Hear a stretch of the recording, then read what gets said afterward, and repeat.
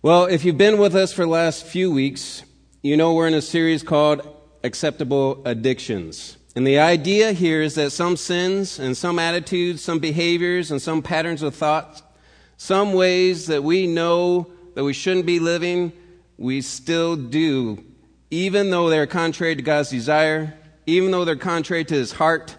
But because of our culture, because of our personalities, we still accept them in our daily lives. We tolerate them, we justify them as acceptable, and sometimes even respectable. These are the sins we don't talk about, we don't address, we do not confront. We don't think they're that bad, so we don't pay attention to them.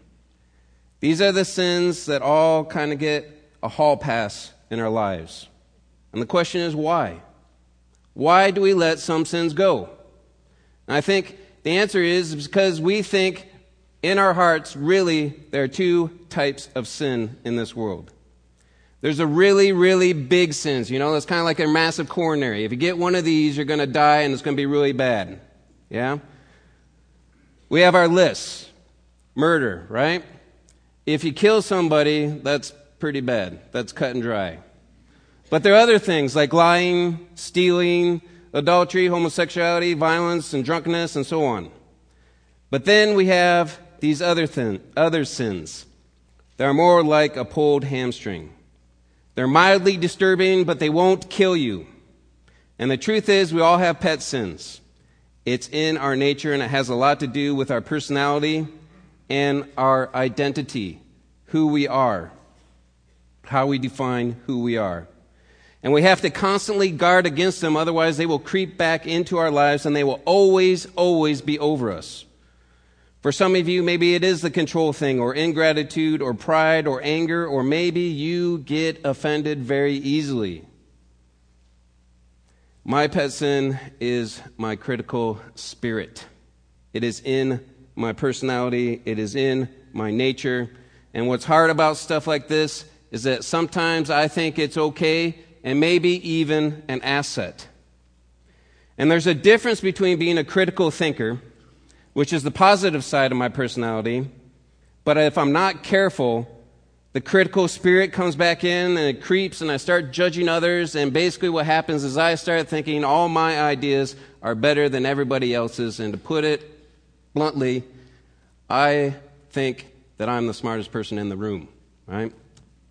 I hesitated to share with you this morning because I was anticipating those of you that know me real well to laugh or say a sarcastic amen, because I'm anything but a smart man. On my good days, I know just how unsmart I am.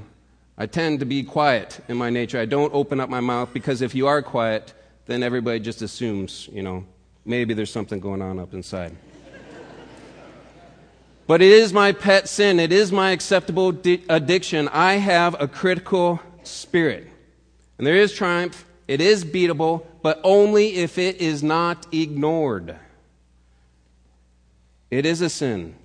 It does hurt people. And everyone has got some acceptable addiction. Everyone. Here's the thing. When the Bible starts talking about sin, they're not big sins, they're not small sins. There is no such distinction. In James chapter 1, it says, sin, when it's full grown, gives birth to death. So in this way, these acceptable addictions are more insidious, more dangerous than the major coronary sins, so we better pay attention. And the acceptable addiction we're going to talk about today is greed. It's everyone's favorite topic, right? Everybody's getting really pumped up. We're ready to go. And I know what is happening this morning, right? I got the introduction. It's the perfect setup. Why did you guys ask me to preach about greed? Do you feel like you guys are getting set up? As I was preparing, I felt like I had to open with a real heartfelt apology, because not only is this a difficult topic to hear about, but the context in which you will be listening to this message could make you cringe a little bit more. I mean, our context is perfect this morning. I'm the missionary from outer Mongolia who has gone to work in a third world developing country, who has focused the bulk of our ministry on equal rights for the poor. And here I come back to North America one of the most affluent countries on the face of the earth where consumerism could be defined as normal, preaching on everybody's favorite topic. And I anticipated everybody was going to moan and cringe and feel really bad because you're going to expect me just to blast you, right? Just hold no punches and just come really at you, go for the throat. And I felt really bad. I felt really sorry for you all. I really did. Initially. Then I thought, wait a minute, you guys are setting me up. Not only is this a tough topic to hear about, it's a tough topic to preach about. So if anybody should apologize, it should be you all to me. I had to be extra thoughtful, right? And I already told you I'm not that smart. And then I went further and I said, this is my chance. So buckle up because it is going to be a bumpy ride and I am going to blast you because it did occur to me that this is my opportunity. By the time I'm done with everybody this morning, the checkbooks are going to be open, the pens are going to be writing, the ink's going to be flowing, and all I have to do is decide which building project I want to do next in Outer Mongolia, right? And I'm thinking spa, right? Because at my age, I have to start taking the facial treatments seriously. Let's define what we're talking about this morning, okay? Greed is an excessive desire to acquire or possess more than one needs or deserves, especially with respect to material wealth. And I'm going to add one component to this, worry. Because for me personally, I have worried about my possessions, my acquisitions, way too much. Let's clarify for a moment before we go any further. Can you own a nice car? Is that what we're talking about? Can you own a nice car? Absolutely. Can you have a nice house with lots of nice stuff? Sure.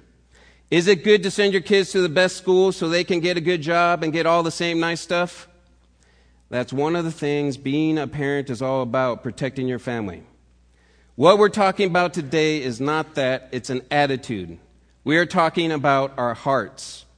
And I'll say this, living where we do and living how we live, we have to ask ourselves at least the question, are we greedy?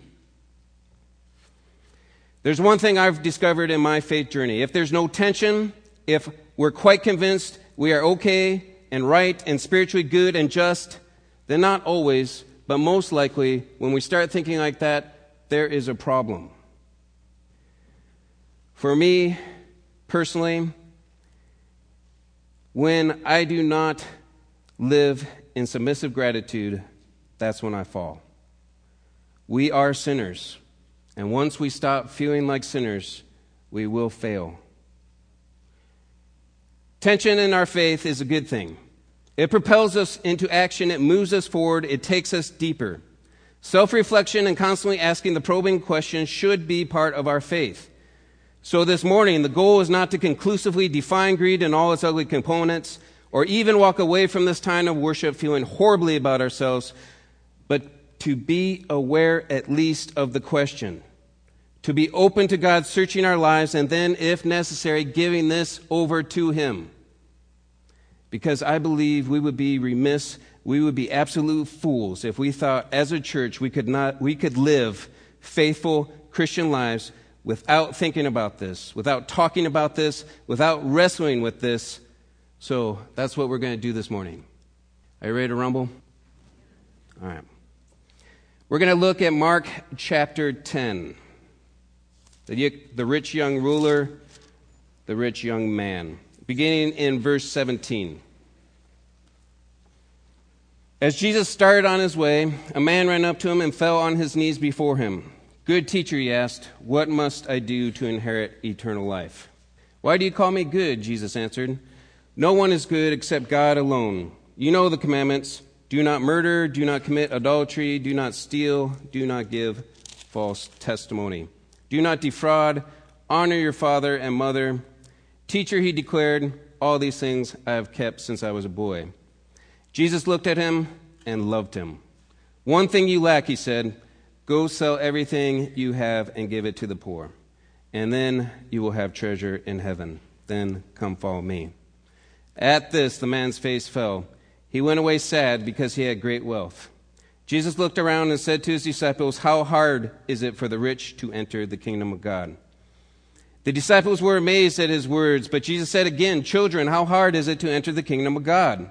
It's easier for a camel to go through the eye of a needle than for a rich man to enter the kingdom of God. I'm going to continue on. The disciples were even more amazed and said to each other, "Who then can be saved?" Jesus looked at them and said, "With man this is impossible, but not with God. All things are possible with God." Peter said to him, "We have left everything to follow you." "I tell you the truth," Jesus replied, "no one who has left home or brothers or sisters or mother or father or children or fields for me and the gospel will fail to receive 100 times as much in this present age, homes, brothers, sisters, mothers, children, and fields, and them persecution. And in the age to come, eternal life.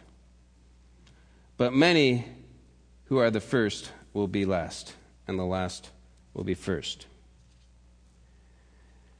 There's a hidden truth to greed. And I think the first thing we see in God's Word as we look at this rich young ruler, the first thing we see is the incredible sneakiness and prevalence of greed. What makes greed so dangerously influential is its ability to hide from you, to blind you spiritually, to deceive you into thinking it's not there, and have a grip on your soul without you even noticing it. And what is fascinating, what's completely surprising about this text is who Jesus rejects because of greed. In Mark, we meet a man who's a lot like us. For one thing, he's clearly been on the part of the spiritual journey where he has discovered faith. He's not only woken up to the reality of God in the universe, but he's come to the belief that Jesus can lead him into a deeper encounter with this God. And verse 17 says that Jesus started on his way. This man ran up to him and fell on his knees before him. Talk about someone on an intentional journey. Here's a person who's willing to put on his running shoes to follow Jesus, but not only is he willing to run after Jesus, he's willing to fall on his knees, humbly submissive before Jesus, hoping to find the riches of spiritual life. It turns out, however, that this man has moved even further along the spiritual journey than just discovering faith. He has spent considerable time nurturing the faith. In verse 19, we see that the young man knows the commandments. He's apparently gone to a lot of worship services, a lot of Bible studies. He has memorized the scriptures and practiced the prayers. He has mastered the core beliefs, the disciplines, the group commitments, and it's not just head knowledge for him. Teacher, he declares in verse 20, all these commandments I've kept since I was a boy. He's discovered faith, he's nurtured faith, he's acting out in his faith, but he realizes that something is still missing. Maybe some things aren't working out for him as he planned. Maybe he discovered that being faithful doesn't protect him or the people he loves from agonizing pain and loss. Maybe once he cried out for answers and the answers didn't come. Whatever the case is, here he clearly wants more. How do I break through this wall that I've run into? How do I cross over into that deeper, greater, everlasting kind of life that I know is there? And he puts it this way in verse 17, good teacher, what must I do to inherit eternal life? Verse 21 tells us that Jesus looks at this young man and he loved him. Then he says, one thing you lack, go sell everything you have and give it to the poor, and you'll have treasure in heaven. Then come and follow me. How does the young man respond? Verse 22. At this the man's face fell, and he went away sad because he had great wealth. Jesus then looks around to his disciples. How hard is it for the rich to enter the kingdom of God? And the disciples are amazed. But Jesus said again, children, how hard is it to enter the kingdom of God? It is easier for a camel to go through the eye of a needle than for a rich man to enter the kingdom of God. And there's a commentary here on life. The saddest thing in the world is someone who clings to the world's concept of wealth and in doing so misses the great treasure of heaven. In our passage, Jesus says in so many words, in every circumstance, in every opportunity, rejoice and give it to me. Rejoice when life gives you an opportunity to crucify the old self. Whatever that is that keeps you focused on you instead of me, what Jesus says, get rid of it. Give it away to people who might actually need it. For then you'll be able to come and follow me. Let's go back to verse 26. Sell everything you have, give it to the poor, and then come follow me.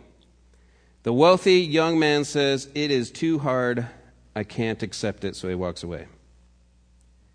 Jesus is clearly calling into question his salvation, clearly calling into question whether he has eternal life, because the minute he walks away, Jesus says, "How hard is it for the rich to enter the kingdom of God?" So it seems like this man has failed. It seems like the rich young man has blown it. And what do the disciples say in response? They're shocked. They're amazed. They say, if he can't get into heaven, then who in the world can? And that's telling. That tells us something profound about this young man, because here's a man who's not only rich in possessions, he was rich in morality. Here's a guy that if he was sitting right next to you, you would be thinking good things about him. If he attended our church, he would be involved. Bible studies, short-term trips, attending every Sunday, saying all the right things, but more than that, he would probably be a leader in our church. He'd be leading the Bible studies and the trips and helping us decide directional and missional things for our church. He'd be a guy we'd be listening to and respecting his opinion. Here's this well-to-do, successful, educated, moral, giving professional with great social standing. He'd be a leader in our church. He's out. He's a really good guy, and he's out. That's the hidden truth of greed. How it can completely blind you to spiritual reality. You can be religious, moral, good, virtuous, and follow all the rules and still lose your soul to money and possessions without even noticing it.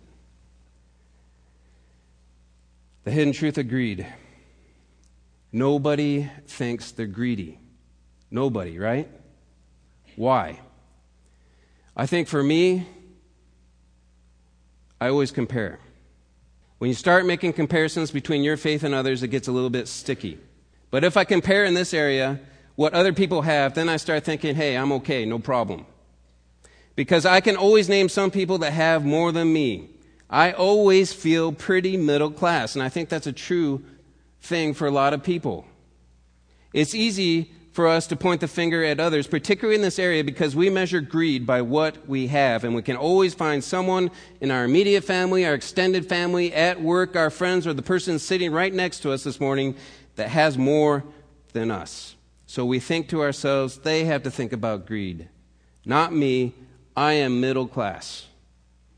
But regardless of where you fit on this wealth strata, this attitude slides with your gains and losses, and it will follow you the entirety of your life, because it's a focus on yourself and a judgment of others. It's the wrong attitude, but that's the foundation. That's why no one really thinks they're greedy. About 3 years ago, my wife brought this book to me and said, "You have to read this. It's amazing." The book is called 7. And the premise is that the American life can be excessive, to say the least. It was written by Jen Hatmaker. She's a pastor's wife. And it talks about what she did with her husband and children. They took 7 months, identified 7 areas of excess, and made 7 simple choices to fight back against, in her words, the modern-day diseases of greed, materialism, and overindulgence. So food, clothes, spending, media, possessions, waste, stress. They would spend 30 days on each topic, boiling it down to the number 7.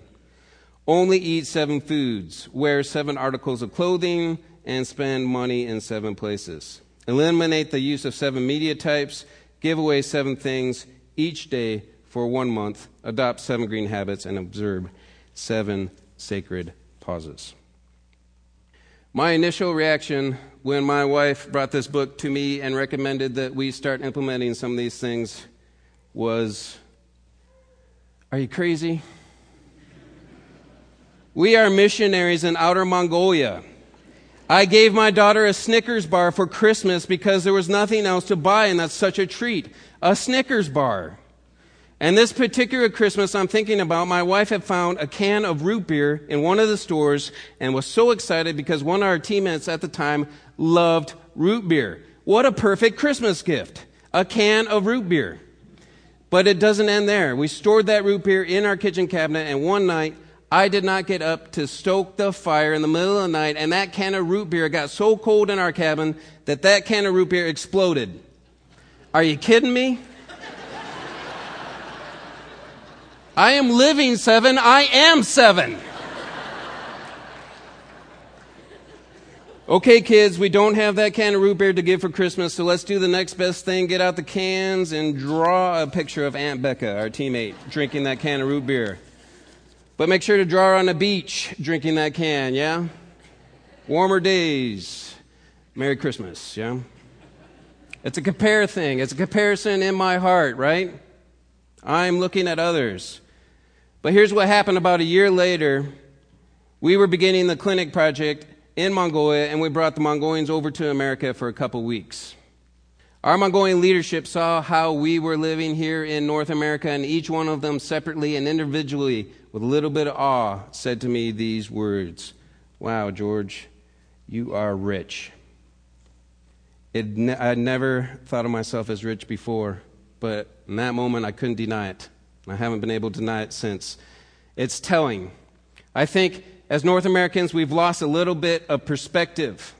When the rest of the world looks in on our little bubble, do we realize how ridiculous we sound when we walk around saying, we're not rich, we're not materialistic, we're not greedy, I need this. The world looks in and says, you need it? Really? Let's be honest here just for a minute. Let's look at what we're spending on ourselves. Let's take an inventory of how much we're spending on ourselves to chase the American dream, and then let's ask the question, do we have an excess desire to acquire or possess more than we need or deserve, especially in respect to material wealth? And I'm going to tell you something to break it up here a little bit, something that's kind of silly. But this last week I asked myself this question, do I really need this? I have a laptop. It's about 5 years old. And it's not as fast as it used to be, and it's not that glamorous. I don't have the good apps. I mean, I'm running Windows 7. Come on. This last week, there was a new deal on a laptop for $239. And you know what my first reaction was? The very first reaction was, where are my car keys? Yeah? I was ready. I was ready to go. And then I thought to myself, you know, whether you agree with everything in 7 or not, it begs the question, are we denying ourselves anything? Yeah? Do we really need this? And I thought to myself, do I really need this new computer? Do I really? Especially this week when on Sunday I'm preaching on greed. You know? Kind of funny, but kind of true, yeah? So I came to the conclusion that I'm going to wait until after Sunday, after I finished preaching on this difficult topic tomorrow, yeah? I joke, but if Jesus warns us more about the dangers of greed and money than almost anything else in Scripture, and if no one thinks they're guilty of it, that means that lots and lots of us here are just kidding ourselves. We're just deceiving ourselves. And therefore, the only responsible way to respond to this teaching, to this text, is if all of us in this room just assume that this is a problem for us. It is a problem for me. It's a problem for you. We just begin with the working hypothesis that we are all of us, too concerned about, too in love with, too worried about wealth and possessions, and that we are all in the grip of greed right now. The lie of greed. The reason why greed and money are so dangerous is because wealth, more than any other thing, I think, can imitate God for you in your life. It can replace God for you. It can provide for you. It can give you a sense of security. Wealth can give you a sense of identity and value and a sense of worth. It can cover your flaws. It's validating. You know, how can I be this bad guy if I am so successful by the world's standards? It gives us a sense of righteousness. Wealth can mimic God in a way other things can't. Do you remember the original question of the rich young man?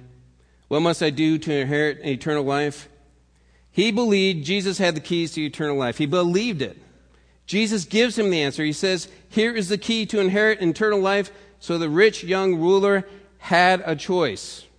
On the one hand, he had eternal life with Jesus. On the other thing, other hand, he had all his earthly possessions, fleeting, temporary.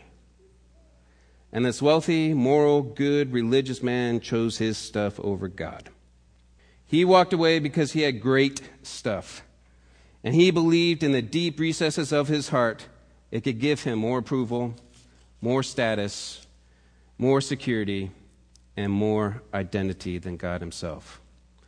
And that is the warning. That's the warning all throughout Scripture, that the more money you have, if it goes unchecked in your heart, the more it will seduce you into believing the lie that you can have your heart's desire.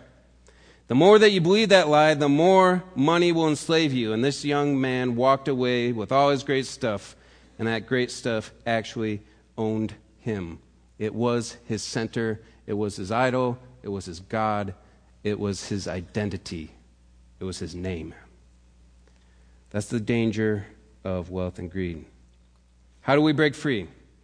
Well, as we read, we get the answer in verse 29 and 30. When Peter says to Jesus, we left everything. We left our treasure to follow you. And Jesus says back to him, no one who's left home or brothers or sisters or mother or father or children or fields for me and the gospel will fail to receive 100 times as much as this in the present age to come eternal life. When you know deep down in here that Jesus is your ultimate treasure, that he paid the ultimate price for you, when you know that in him is the only approval that matters, that in him is the only security that matters, that in him is the only status that matters, that in him is life, and in him alone is life. When you know in him you have incomparable riches, the Scripture says you will have a treasure that will not fade away and cannot be destroyed. But I know this is a lot harder than it sounds, yeah? How does Jesus become our treasure? It's one thing to get up here and talk a bunch of jargon, right? Keep on keeping on, treasure up. But how do I live? I don't care about the why questions too much anymore. I've accepted them. I know who I am. What I care about most are the how questions. How should I live today? How is Jesus my treasure today? For me personally, humility, compassion, death to self, that's all I know. When I'm not living with these three tenets in my daily life, when I'm not thinking about these and praying for these, something else creeps in this area. And what creeps in? And I think this goes right to the heart of greed, to the attitude that I have to guard against in this area. Here it is. Here's what I falsely believe. I believe that God should bless me because I'm good and that I follow him. Some of us believe that, right? We've heard the safest place to be is in the center of God's will. We've heard that and we believe it. But that's why when disappointment comes, when suffering comes, when tragedy strikes, we're so shocked. We're so angry and we say, God, how could you let this happen? I've been good to you. I've obeyed you. I've paid my dues. You owe me. In an essay on prayer, C.S. Lewis suggested that God treats new Christians with a kind tenderness, like a parent would do with a newborn. He quotes an experienced Christian who says this, I've seen many striking answers to prayer, and more than one I thought miraculous, but they are usually at the beginning of conversion. As the Christian proceeds, they tend to be rarer. The refusals, too, are not only more frequent, they become more unmistakable, more emphatic. Our belief, our sense of justice and good-doing paradigms show our nature. We believe that the Christian life should be getting easier instead of getting harder. But, as Lewis pointed out, the New Testament gives strong examples of unanswered prayer. Jesus Christ prayed 3 times, take this cup from me, Father. Paul begged God to cure the thorn in his flesh. And Lewis asked this question, does God then forsake those who serve him best? Well, the best of all of us, after he was tortured and near death, cried out, my God, why hast thou forsaken me? When God became man, that man of all others is least comforted by the Father during his greatest need. There's a mystery here that few of us dare explore. Lewis goes on to say, little people like you and me, if our prayers are sometimes granted beyond all hope and probability, we had better not draw hasty conclusions to our own advantage. If we were stronger, we might be less tenderly treated. If we were braver, we might be sent with far less help to defend far more desperate outposts in the great battle. If you do not accept my premise that we're all greedy and need to be on guard and watch out, then at the very least, we can see the need to ask the question, is this a problem for me? And we're going to conclude this morning with kind of a litmus for all these acceptable addictions. If there's the slightest doubt, the smallest question, I would encourage you to pray 2 prayers. The first, God, search me. Aim the searchlight of your brilliant holiness on the inner recesses of my soul and expose whatever is down there that ought not to be there anymore. God, search me.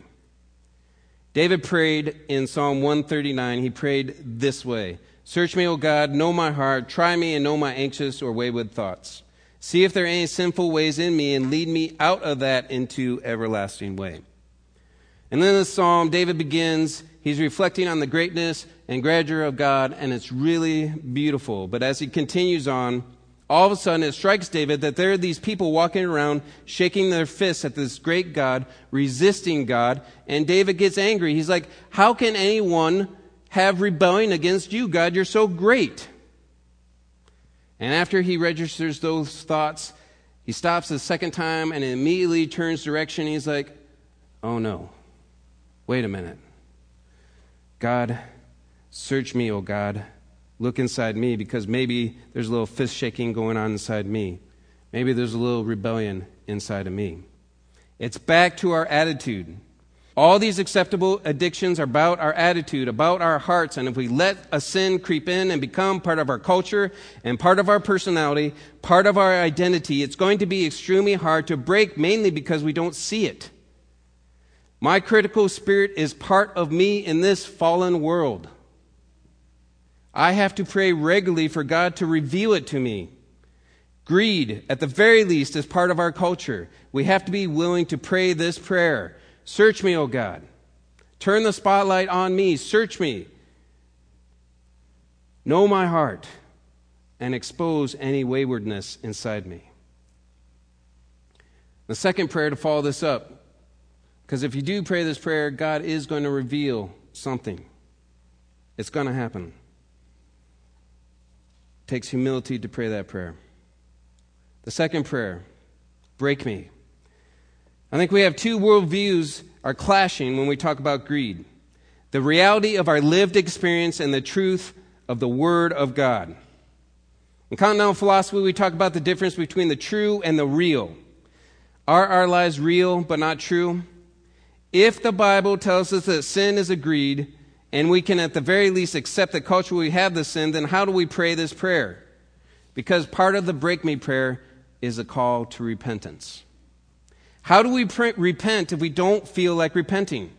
How do you pray break me and repent for a sin that does not feel like a sin? This prayer requires greater intimacy with God than with our sin. It doesn't take much, just a willingness to even pray this prayer. But here's another truth here. For us, for many of us, I would say the vast majority of us, maybe even all of us, intimacy with anything is a terrifying prospect. Obedience comes before understanding. Stick with me for a second.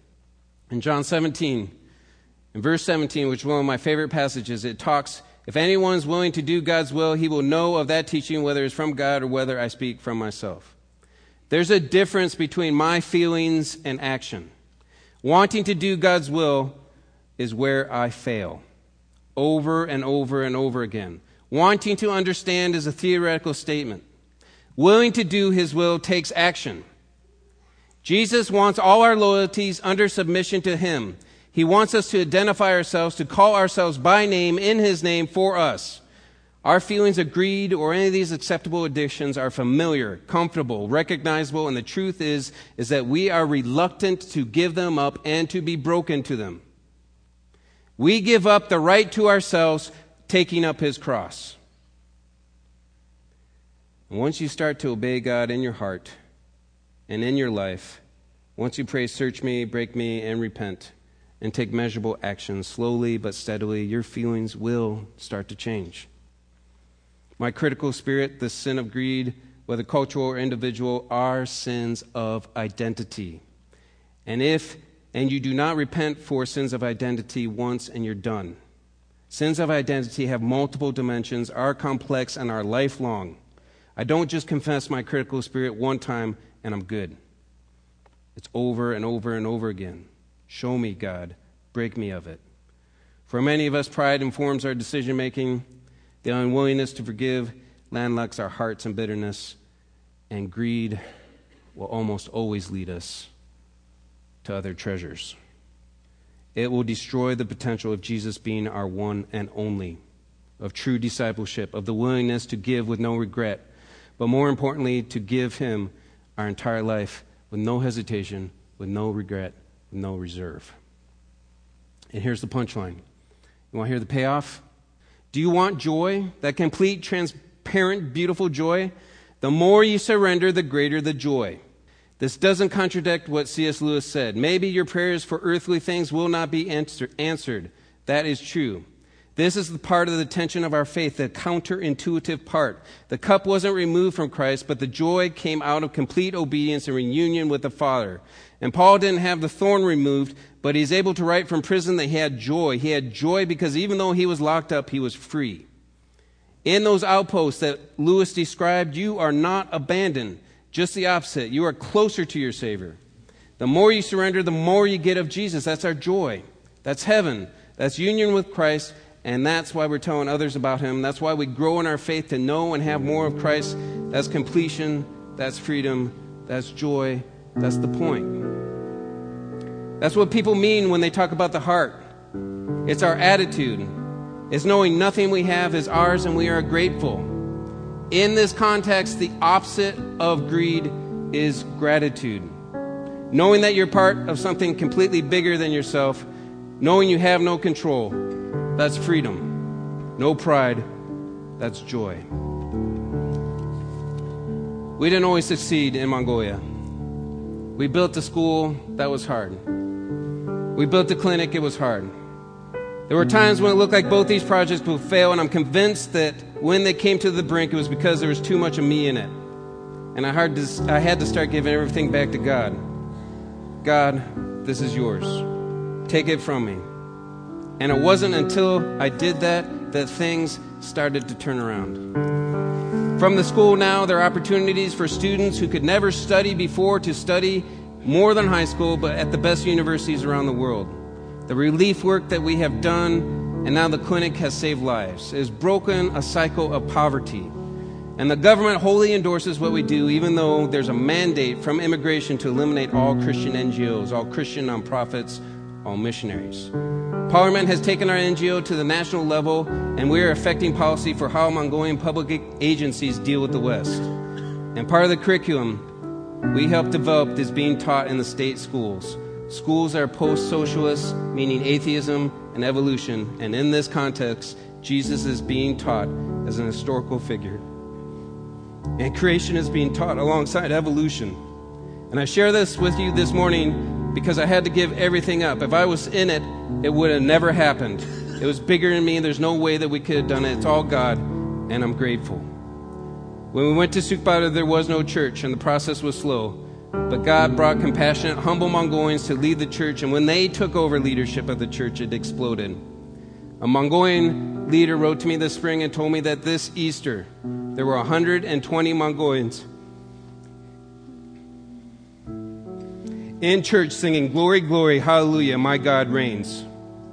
And it's not just this church plant. The Mongolians are now the missionaries, and it's an Acts 19 movement, and they're spreading it out through the province.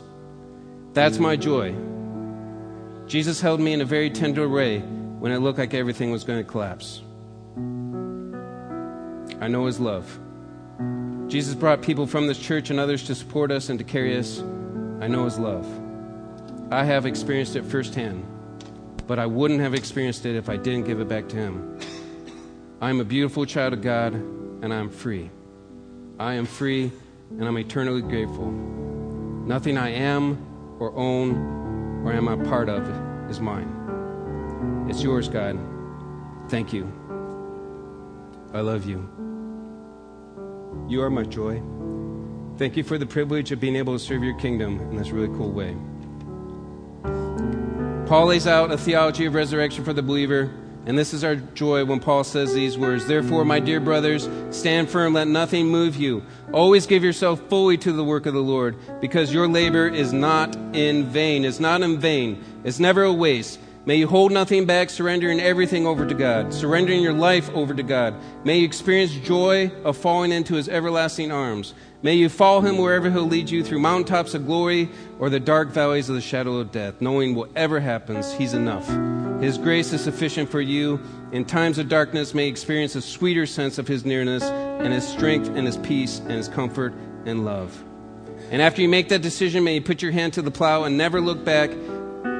Hold no regrets, because you know, as a Christ follower, things of this life will never be taken away. The bad things of this life will turn out to good, and the best things are yet to come. Let me tell you, Wayzata, people of God, you have no idea what you can be. You have no idea of the greatness God has in store for you, because you have no idea of the kind of faith and power and courage that reside inside of all of us, because God placed it in there. You have no idea until you're willing to say, I'm going to fall to the ground and die. I'm going to take the controls off my life, and I'm going to give it to you, God. I'm going to follow you, God. No matter where you lead me, I'm going to give you everything, because you are enough. You are my hope, and there's nothing that I give to you that is wasted, nothing. When you know that, when you believe that, when you trust that, Jesus will become your treasure. And you make a lot of money, and I really hope you do. But money over you will have no dominion. And you will have a lot of it coming into your hands, and a lot of it will leave, and people of the world will look at you and be just perplexed at your radical generosity. And when Jesus comes to you, and whenever he says to you, give it away, give it to the poor, give it to those who need it, and then come and follow me, your response without hesitation, without regret, will be, I will. Thank you.